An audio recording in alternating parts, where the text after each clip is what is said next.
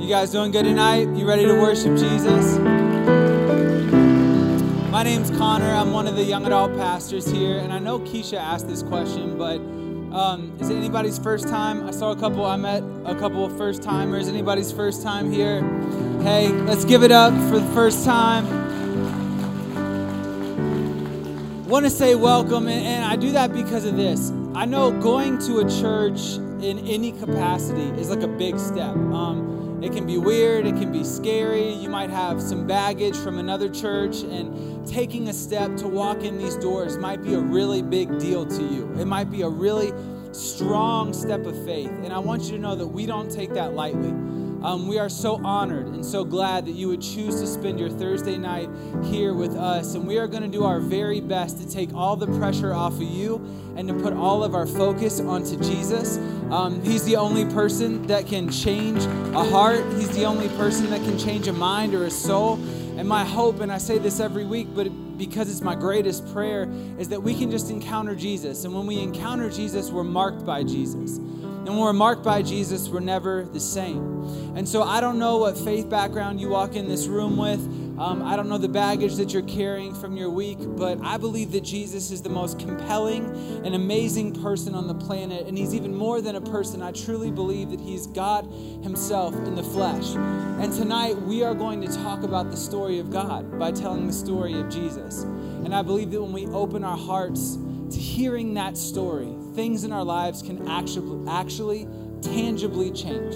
And so here's my challenge to you. Maybe if it's your first time, or maybe you're in here and you're an atheist, agnostic, you're not necessarily sure where you land on that God scale of things. Could you just maybe put your walls down for a minute? You're not going to have to quote anything or sign anything after this service, so no pressure. But just maybe open your heart to the possibility that maybe the story of Jesus that we are going to tell tonight is true. That Jesus is real, that he was who he said he was, that he did what he said he did, and that he's alive, and that he's reigning, and that he's coming back. And the posture of his heart towards you isn't judgmental. It's not hoping that one day you'll fall in line to the rules and the regulations. It's that he simply loves you and wants to embrace you and meet you and know you. And so that is honestly my only hope and goal for tonight, is that we lift up the name of Jesus and that we just recognize he is who he said that he is. And I know last week we jumped into a series called Moments Before the Miracle, and we talked about the table. We're doing moments leading up to the greatest moment in human history, Easter, the resurrection of Jesus from the dead. And we're looking at these important moments in Jesus' life leading up to an empty grave. And last week we talked about what's called the Last Supper, and if you were here, we took communion together. And the whole gist of it was the people sitting at Jesus' table were messed up and imperfect, but they were still invited. And that's God's posture for us tonight. And so real quick, before you sit down, I want to read the Bible.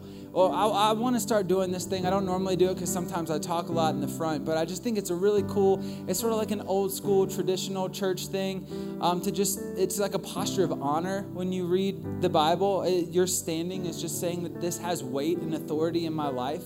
And so we're going to stand and we're going to read this together. It's Matthew 26, 36 through 50. And it might seem like a lot, but I'll be quick, I promise.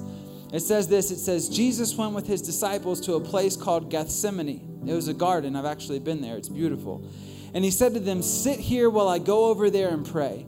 He took Peter and the two sons of Zebedee along with him, and he began to be sorrowful and troubled. Then he said to them, my soul is overwhelmed with sorrow, to the point of even death. Stay here and keep watch with me. Going a little further, he fell on his face. This is Jesus falling on his face to the ground, and he prayed, my Father, if it is possible, may this cup be taken from me, yet not as I will, but as you will. Then he returned to his disciples and found them sleeping. Awesome, cool. Could you men not keep watch with me for at least an hour? He asked Peter. Watch and pray so that you do not fall into temptation. Your spirit is willing, but your flesh is weak. He went away a second time and prayed, and he said, my Father, if it is not possible for this cup to be taken away unless I drink it, may your will be done. Then he came back and again found them sleeping because their eyes were heavy. So he left and went away once more and prayed a third time, saying the same thing. Then he returned to his disciples and said to them, "Are you still sleeping and resting? Look, the hour has come, and the Son of Man is delivered into the hands of sinners. Rise, let us go. Here comes my betrayer." While he was still speaking, Judas, one of the 12 that we talked about last week, arrived. With him, a large crowd armed with swords and clubs, sent from the chief priests and the elders of the people. Now the betrayer had arranged a signal with them. "The one that I kiss is the man. Arrest him." Anybody seen that meme with Judas where it's like you can just point him out. You don't have to kiss him. And Judas is like, "I don't tell you how to do your job. Don't tell me how to do mine." It's like, okay, if you really want to kiss him, kiss him. Okay. So Judas kissed him. Going at once to Jesus, Judas says, "Greeting, Rabbi," which is an intimate expression for a teacher. And he kissed him. And this is one of the most gangster statements in all of the Bible. Jesus said, "Do what you came for, friend." Knowing that Judas's kiss was insincere and loaded and an act of betrayal, he said, "Hey, don't put on a show. Do what you came for." And the men stepped forward and seized Jesus and arrested him. The title of my message tonight is this. It's just simply The Garden. Last week we looked at the table and how all of us have a place at the table. And tonight we're going to look at what I believe is one of the most intense and intimate moments we're allowed to look into in the whole of Scripture, the Garden of Gethsemane. And so we're going to pray and then we're going to dive in. Father God, what an honor it is to come before you tonight. What an honor it is to learn about the price that Jesus had to pay. What an honor it is to study the moments leading up to the cross and know that every single part of your salvation and redemption story has weight and meaning and things that can change our life. And so, God, I pray that tonight as we read one of the worst, most agonizing moments in Jesus' life, God, would you fill our hearts with the hope that Jesus paid for? God, would you fill our minds with the peace? While Jesus was in agony, he brought us peace. God, I pray while Jesus was having anxiety in the garden about what he was about to go through, you gave Jesus that anxiety so that we don't have to carry it, so that we could have peace. And so would the message of the garden be alive in our hearts tonight as we learn about the price and the preciousness of Jesus Christ. God, it's in your name we pray. And everybody said, amen and amen. You guys can take a seat. You can take a seat. I got a question for you to kick off the old sermon here. I almost called it a sermon, but that would just sound really uncomfortable.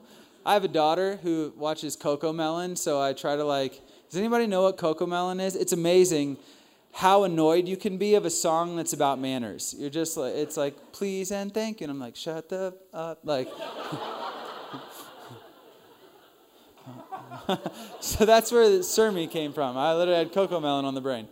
Have you ever had a moment in your life where you have come face to face with your humanity? A moment in your life where you have come face to face with your humanity, the reality that your life is fragile, that you're actually this side of eternity, not an eternal being quite yet, that your life is actually fragile and your moments here on earth are precious and they're numbered and they're not everlasting. Have you ever had a moment where you've come face to face with your humanity? Sometimes we can have these in good awe-inspiring moments. Like anybody in here hike the top of a 14er before? The closest I'll ever get is riding my motorcycle up to Lookout Mountain or whatever that place is called. Literally 0 ounce of desire in my body to hike a 14er. I'll never know that majesty of standing on top of a mountain, nor do I care to know it. But a lot of people, and you kind of have this moment of life is so much bigger than me at the top of a mountain. Or maybe for you, if you're more like me, if you're standing on a beach and you're just kind of looking out at the vastness of the ocean and you're just hearing the waves crash. You're just like, oh my gosh, life is so much bigger than me right now.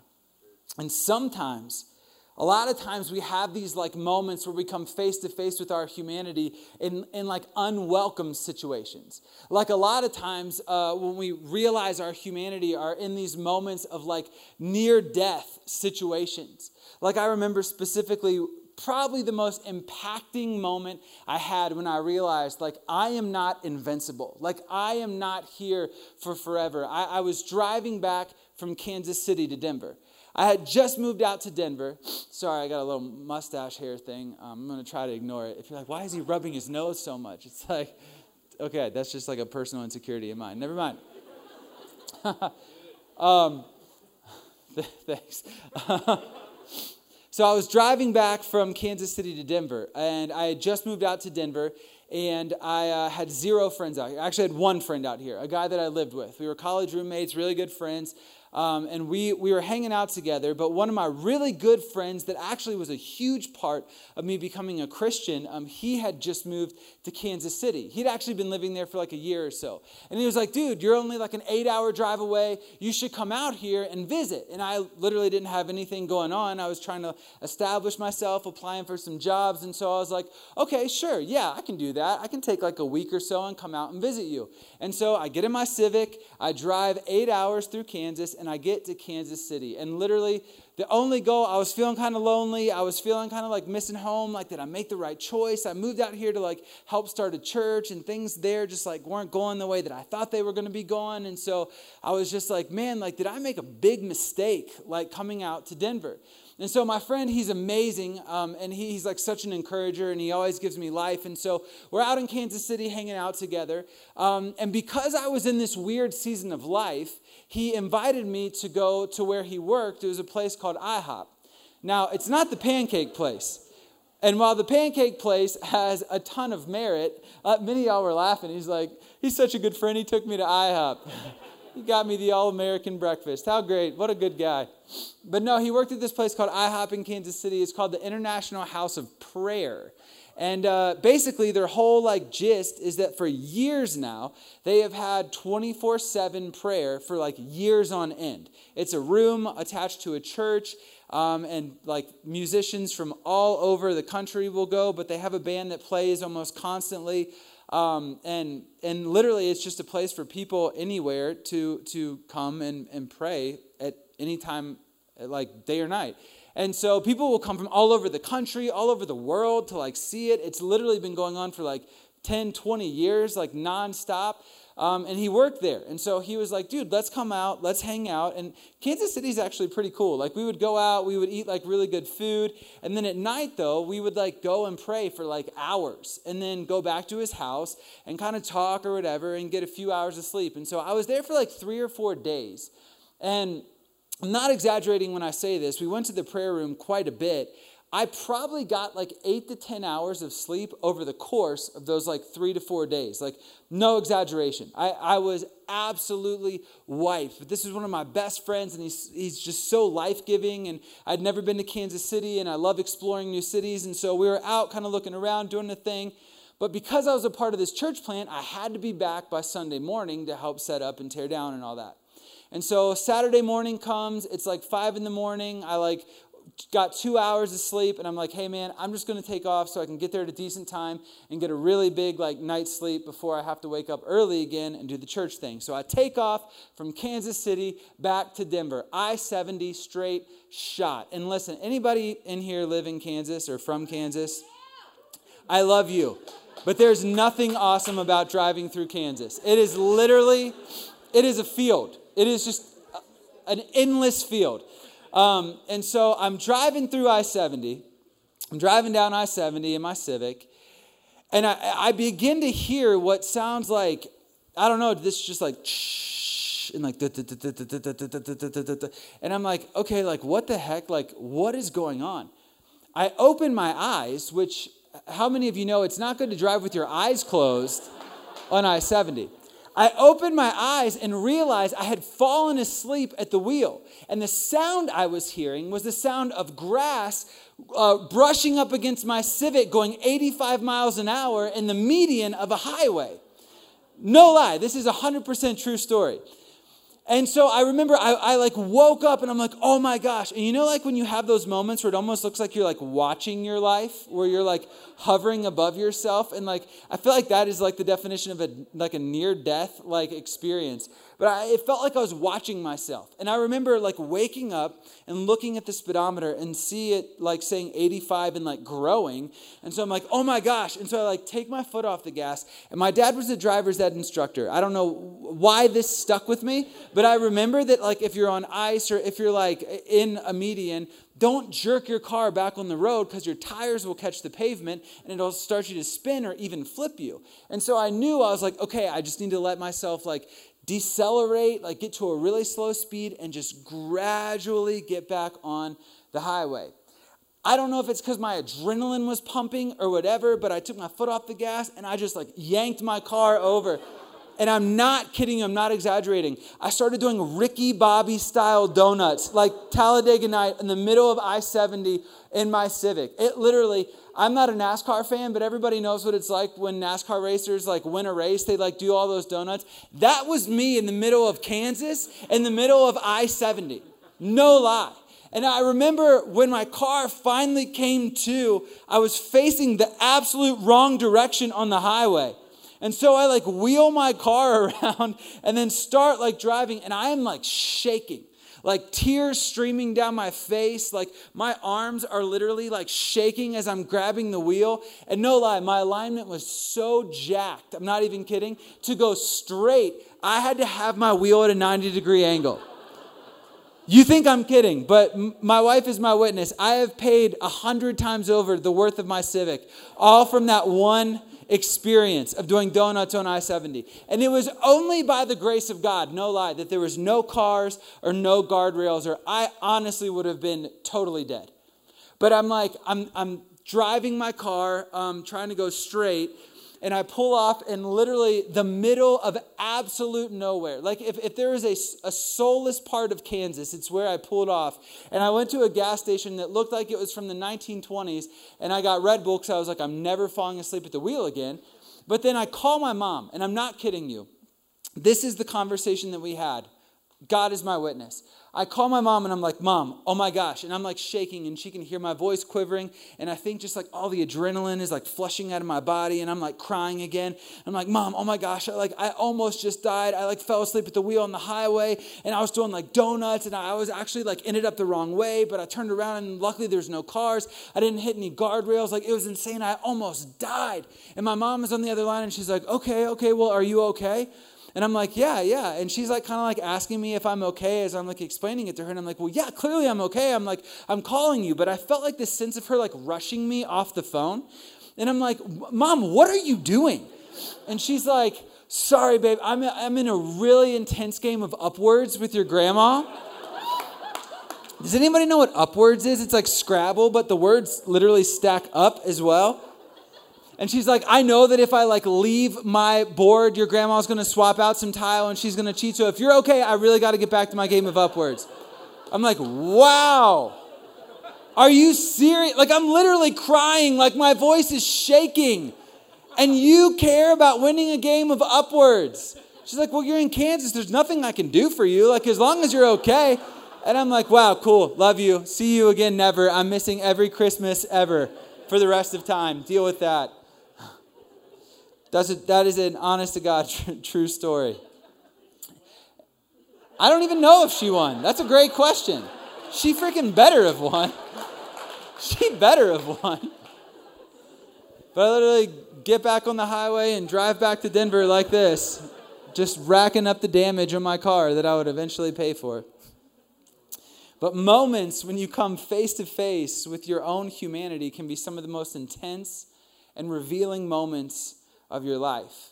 And I want to go back to the story of Jesus found in the garden. He had just had his final meal with his disciples, his best friends, his closest people to him. He just had his final meal, and he asked some of his closest friends if they could go up to the side of this mountain to a garden set on the side of the mountain and pray with him. And in this moment, in this garden moment, written forever in Scripture, we see one of the most intense and intimate moments of Jesus that I think we're ever really allowed in on in his entire life. We see a battle of Jesus Christ, the God-man, wrestling with his flesh, wrestling to conquer temptation, and wrestling in the face of his own humanity and the reality that he is about to die. Now, I know what a lot of you are thinking. You're like, well, how can Jesus be wrestling with his humanity? You said at the beginning that he was God, and Jesus is God. Jesus is God, was God, and will forever be God. But the amazing thing about Jesus, the narrative of Scripture tells us that Jesus was there at the beginning of time, but he's so good he humbled himself and he took on human form, meaning he took on flesh and bones so that he could do what we couldn't, which was merge the gap between our sin and God's wrath. And Jesus took God's wrath upon him so that we can have a complete and perfect relationship with God himself. And so Jesus goes to this garden and invites all of his disciples to come and to pray with him.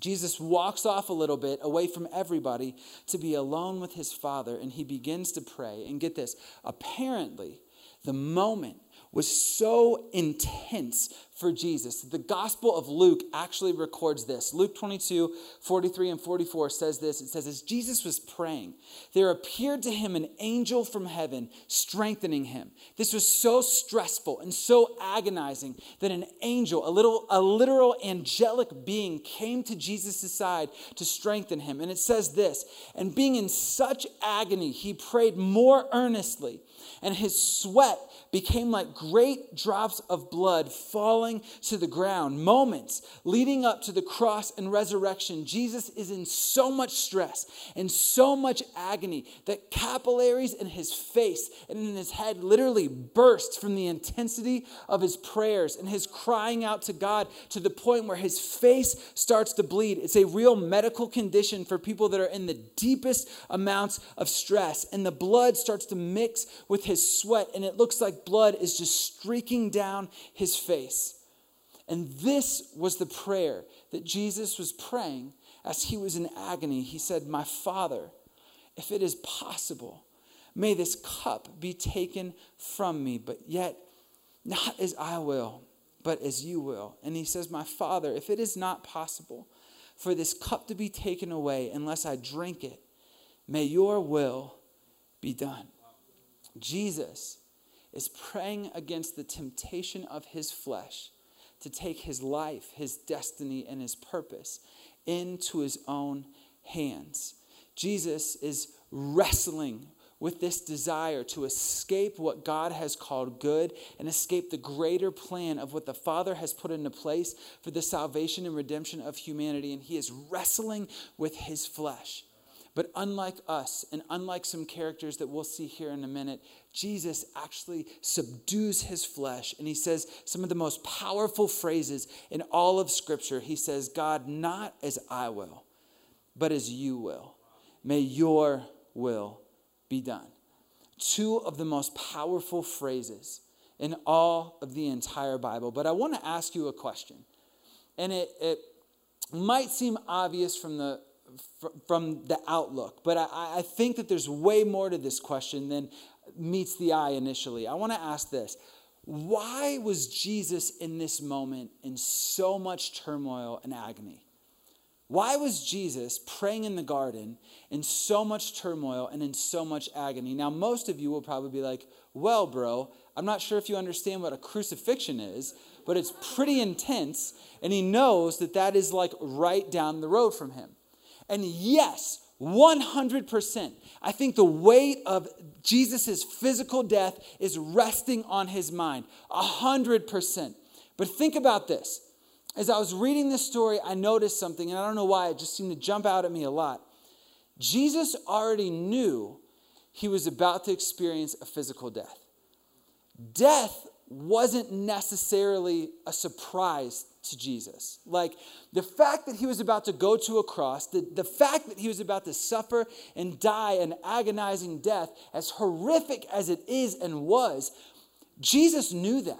He knew that from the beginning of time, he was God's plan A for the salvation of humanity. So much so that literally at the dinner he had that exact same night, hours before he goes to a garden to pray, he's talking to his disciples in a cryptic way about how he is about to die.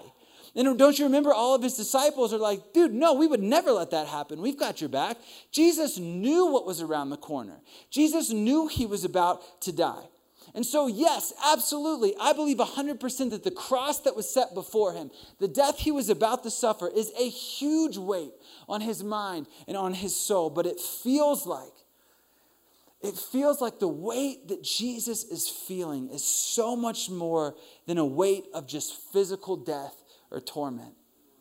It feels like the greater narrative of all humanity is unraveling right before our eyes in the garden.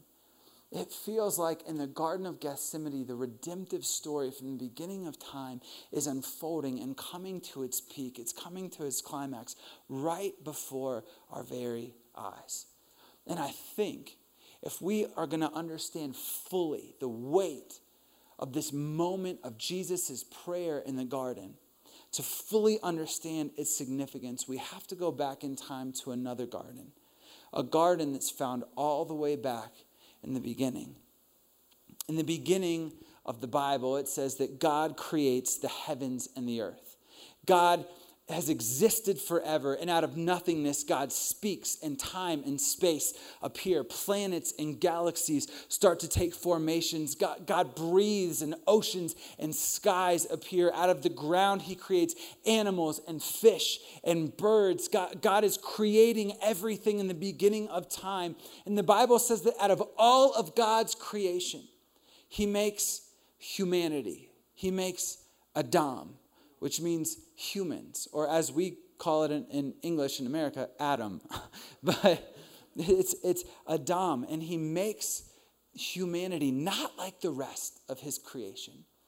The Bible says that humans were the pinnacle of God's creation. They were made in his image, which has to do with their purpose and their role here on earth.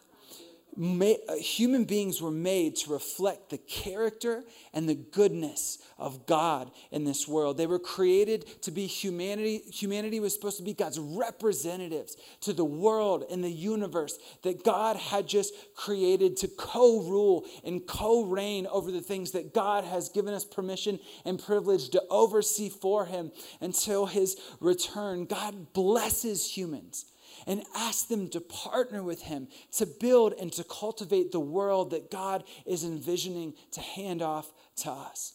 And in this garden, all things worked in harmony.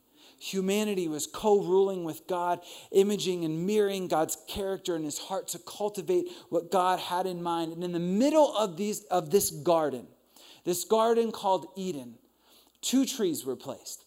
One was the tree of life, which represented God's goodness and his grace, which represented what God defined as good and right and evil and wrong. It was God's way of viewing things. And the second tree in the garden was known as the tree of the knowledge of good and evil. And think about this. In God's perfect creation, as he creates humanity, the only parameters he gave these Adams, he gave these humans was this: not to eat the fruit of the tree of the knowledge of good and evil. Because humans are made in the image of God, God honors them and gives them a dignity bestowed on them that he does not give to almost any other creature in all of creation. God, as a free will spirit and being, gives his image bearers, people made in his image, a will. He gives these humans an ability to choose what they do, so their decisions have purpose, so their decisions have weight, so that their decisions matter. Co-ruling with God is not just a robotic doing everything God says to do because you're programmed. It's partnering with the will of God to see his vision take place on earth. And that's what these humans were given the privilege to do, to choose and to decide as they partner with the will of God what goodness comes out of earth, what goodness comes out of what God was doing. But as the story progresses, a rebellious character is introduced as a snake. Later, Jewish writers would identify it as a seraphim, a snake angel type being. Later on in the narrative of the Bible, we find that this is actually a representation of the devil or the enemy or Satan. And this being works to persuade these two humans, Adam and Eve. He works to persuade them to rebel against God, just as he has rebelled against the goodness of God, just as he is doing to this day, might I add. He might not come as a snake, but he might come in the form of a narrative that culture is pushing. He might come in a form of something that we see on social media or temptation or whatever. But his work is to convince humans to rebel against what is good and what God has said is true and is right.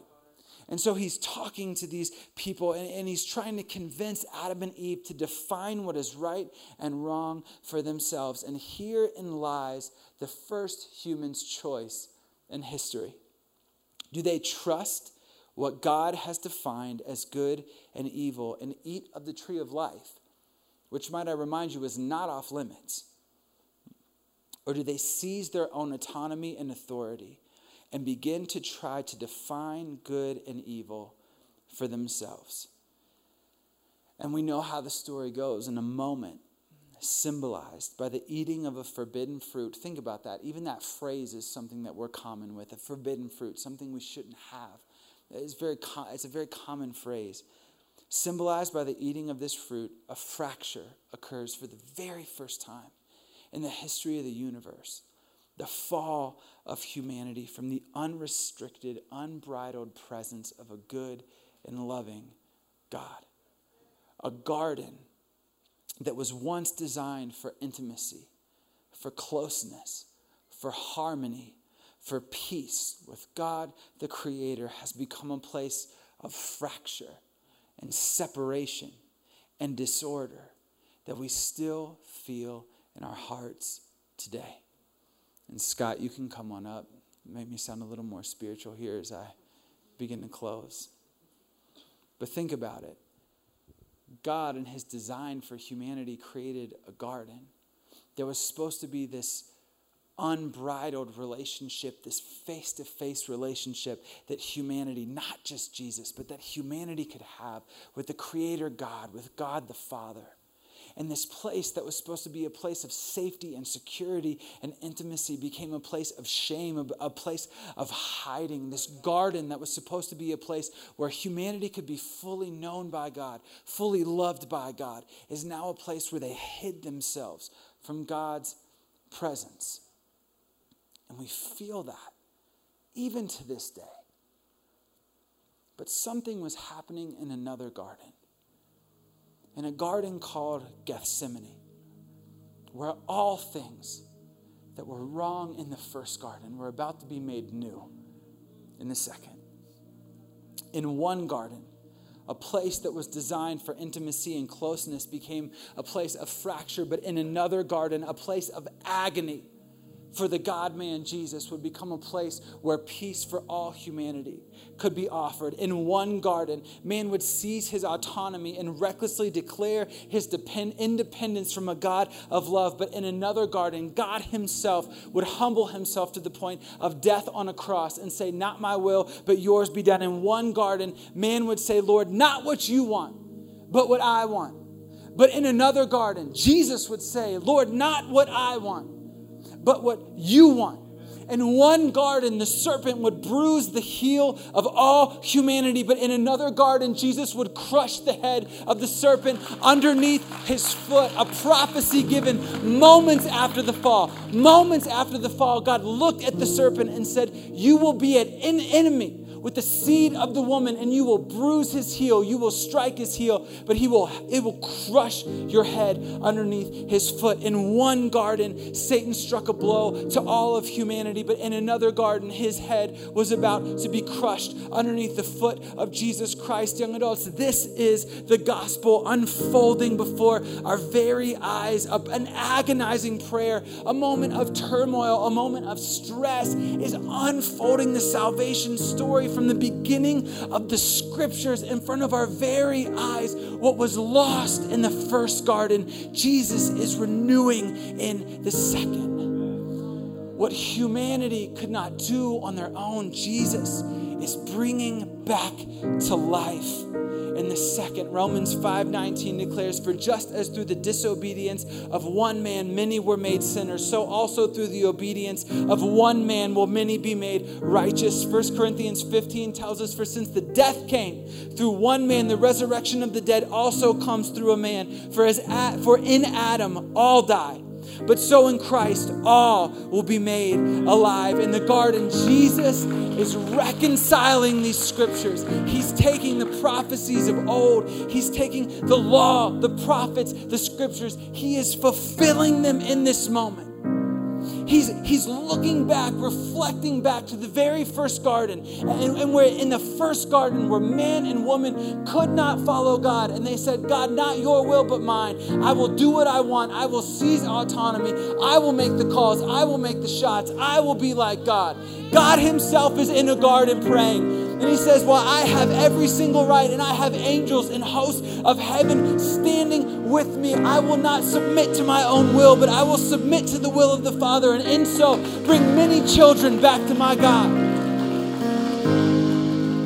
Jesus is healing all things from the garden to do what we could not do and what Adam and Eve could not do. The reason that Jesus is feeling this weight and agony in the garden is because he is about to close the circle on the salvation story for humanity forever, so that no longer will human beings have to strive and fight and perform and behave to have a God notice them, but that all they would have to do is to cry out in their brokenness to a God who was broken in a garden, so that God would look down on them and have mercy and grace for our souls. Man, I don't know. This honestly isn't necessarily like a biblical thing, but I think about it when I read this story. It just comes to my mind. I just think that, like, man, I bet as Jesus was praying, I just had this picture in my head of him praying and falling on his face, so stressed, blood coming from his head. And I remember I just feel like he's just having this moment where he's like, I don't want to do this. I don't want to do this. I don't want to go to the cross. I don't want to be separated from the Father. I don't want to do this. And I just feel like he has this moment where, like, every face in all of humanity flashes before his eyes. He sees Adam. He sees Eve. He sees Abraham and Isaac and Jacob. He sees Moses. He sees Aaron. He sees Noah. He sees the prophets. He sees Elijah. He sees Ezekiel. He sees David. He sees Solomon. He sees Saul. He sees Peter, James, Mark, Luke, Matthew. He sees Bartholomew. He sees Judas. He sees Paul the Apostle. He sees me. He sees my wife. He sees my daughter. He sees my unborn daughter. He sees my mom and my dad. He sees my grandparents, my aunts and my uncles, my friends and my cousins. He sees you and your loved ones. And he says, God, not my will. Because my will would be to escape and to let these people deal with it. But God, your will. Because I see their faces in my head when I pray. I see their names pop up into my head. The agony and the weight that Jesus felt in the garden was for you and for me. Because he loves you so desperately and so dearly. It wasn't just because Jesus was about to go through a physical death. It was because he was about to take the sin of humanity, the wrong, when he had never done wrong to God. He had always agreed with God. He was never had a need to repent. He literally was always in alignment with the will of the Father. But he was about to take every little and big mistake all of humanity had and place it on his shoulders from the first garden. See, what's interesting and what's amazing is that in the first garden, the Garden of Eden, man encountered their first fracture with God. In the second garden, in the Garden of Gethsemane, God himself is about to reconcile all that was lost from the first garden. But there's actually a third garden. And I believe that what God wants to do here tonight is found in the third garden. John tells us in chapter 19, I don't have it up on the screen, but John says this in chapter 19. It says, at the place where Jesus was crucified, there also was a garden. And in the garden, a new tomb in which no one had ever been laid. See, in the first garden, man had a fractured relationship with God. In the second garden, Jesus was closing the salvation story and renewing all things back to himself. But in the third garden, death and hell lost their power on humanity forever. the grip that Satan once had, that formed from the very first garden, the first death that occurred from disobedience with God. It was in a garden where Jesus was raised from the dead. It was in a garden where the stone was rolled away and the tomb was empty. It was in a garden where our Savior took his first breath back from the dead. It was in a garden where Jesus Christ was resurrected and declared that death, hell, Satan, the enemy, your shame, your past, your guilt, your sexual history, things that were done to you that were out of your control, your lying, your addictions, all of that lost their hold on your life in a garden where Jesus was raised from the dead. And the offer of the third garden is an offer for new life to whosoever believes. Listen, young adult, Jesus loves you so much that he said that whosoever would believe in him would not have to suffer a fractured relationship with God, but could know God intimately forever like we were supposed to in the first garden.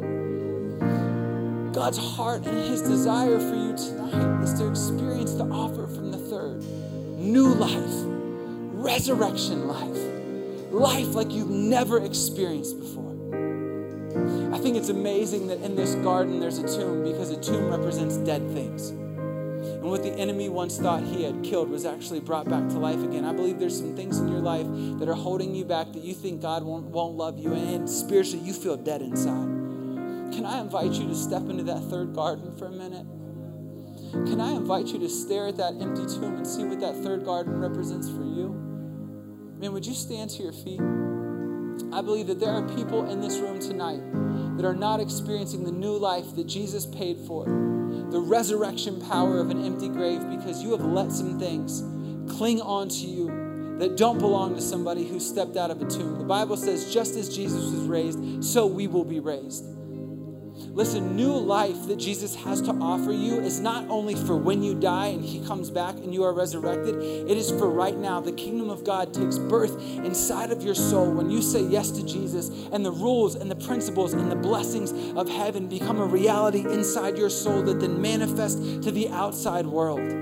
You are still God's image bearer. Just because there was a fracture in the first garden does not break what God created in you. You are his image. You were made in his likeness. You are made to represent him and image him and show the world his goodness and his grace. And tonight, if you embrace what was done for you in the third garden, man, I believe that new life is available to anybody in here. With every head bowed, every eye closed, can I ask a question?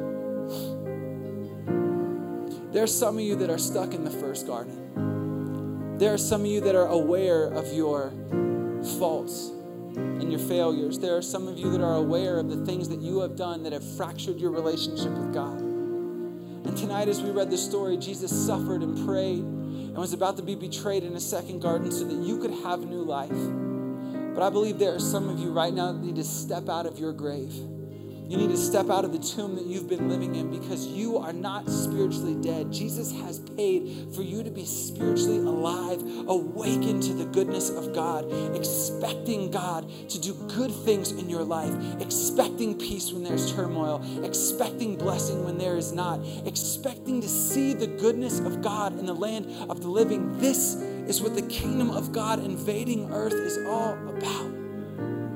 And there are some of you tonight that need to put your faith in the fact that there is a risen Savior who suffered and died on your behalf.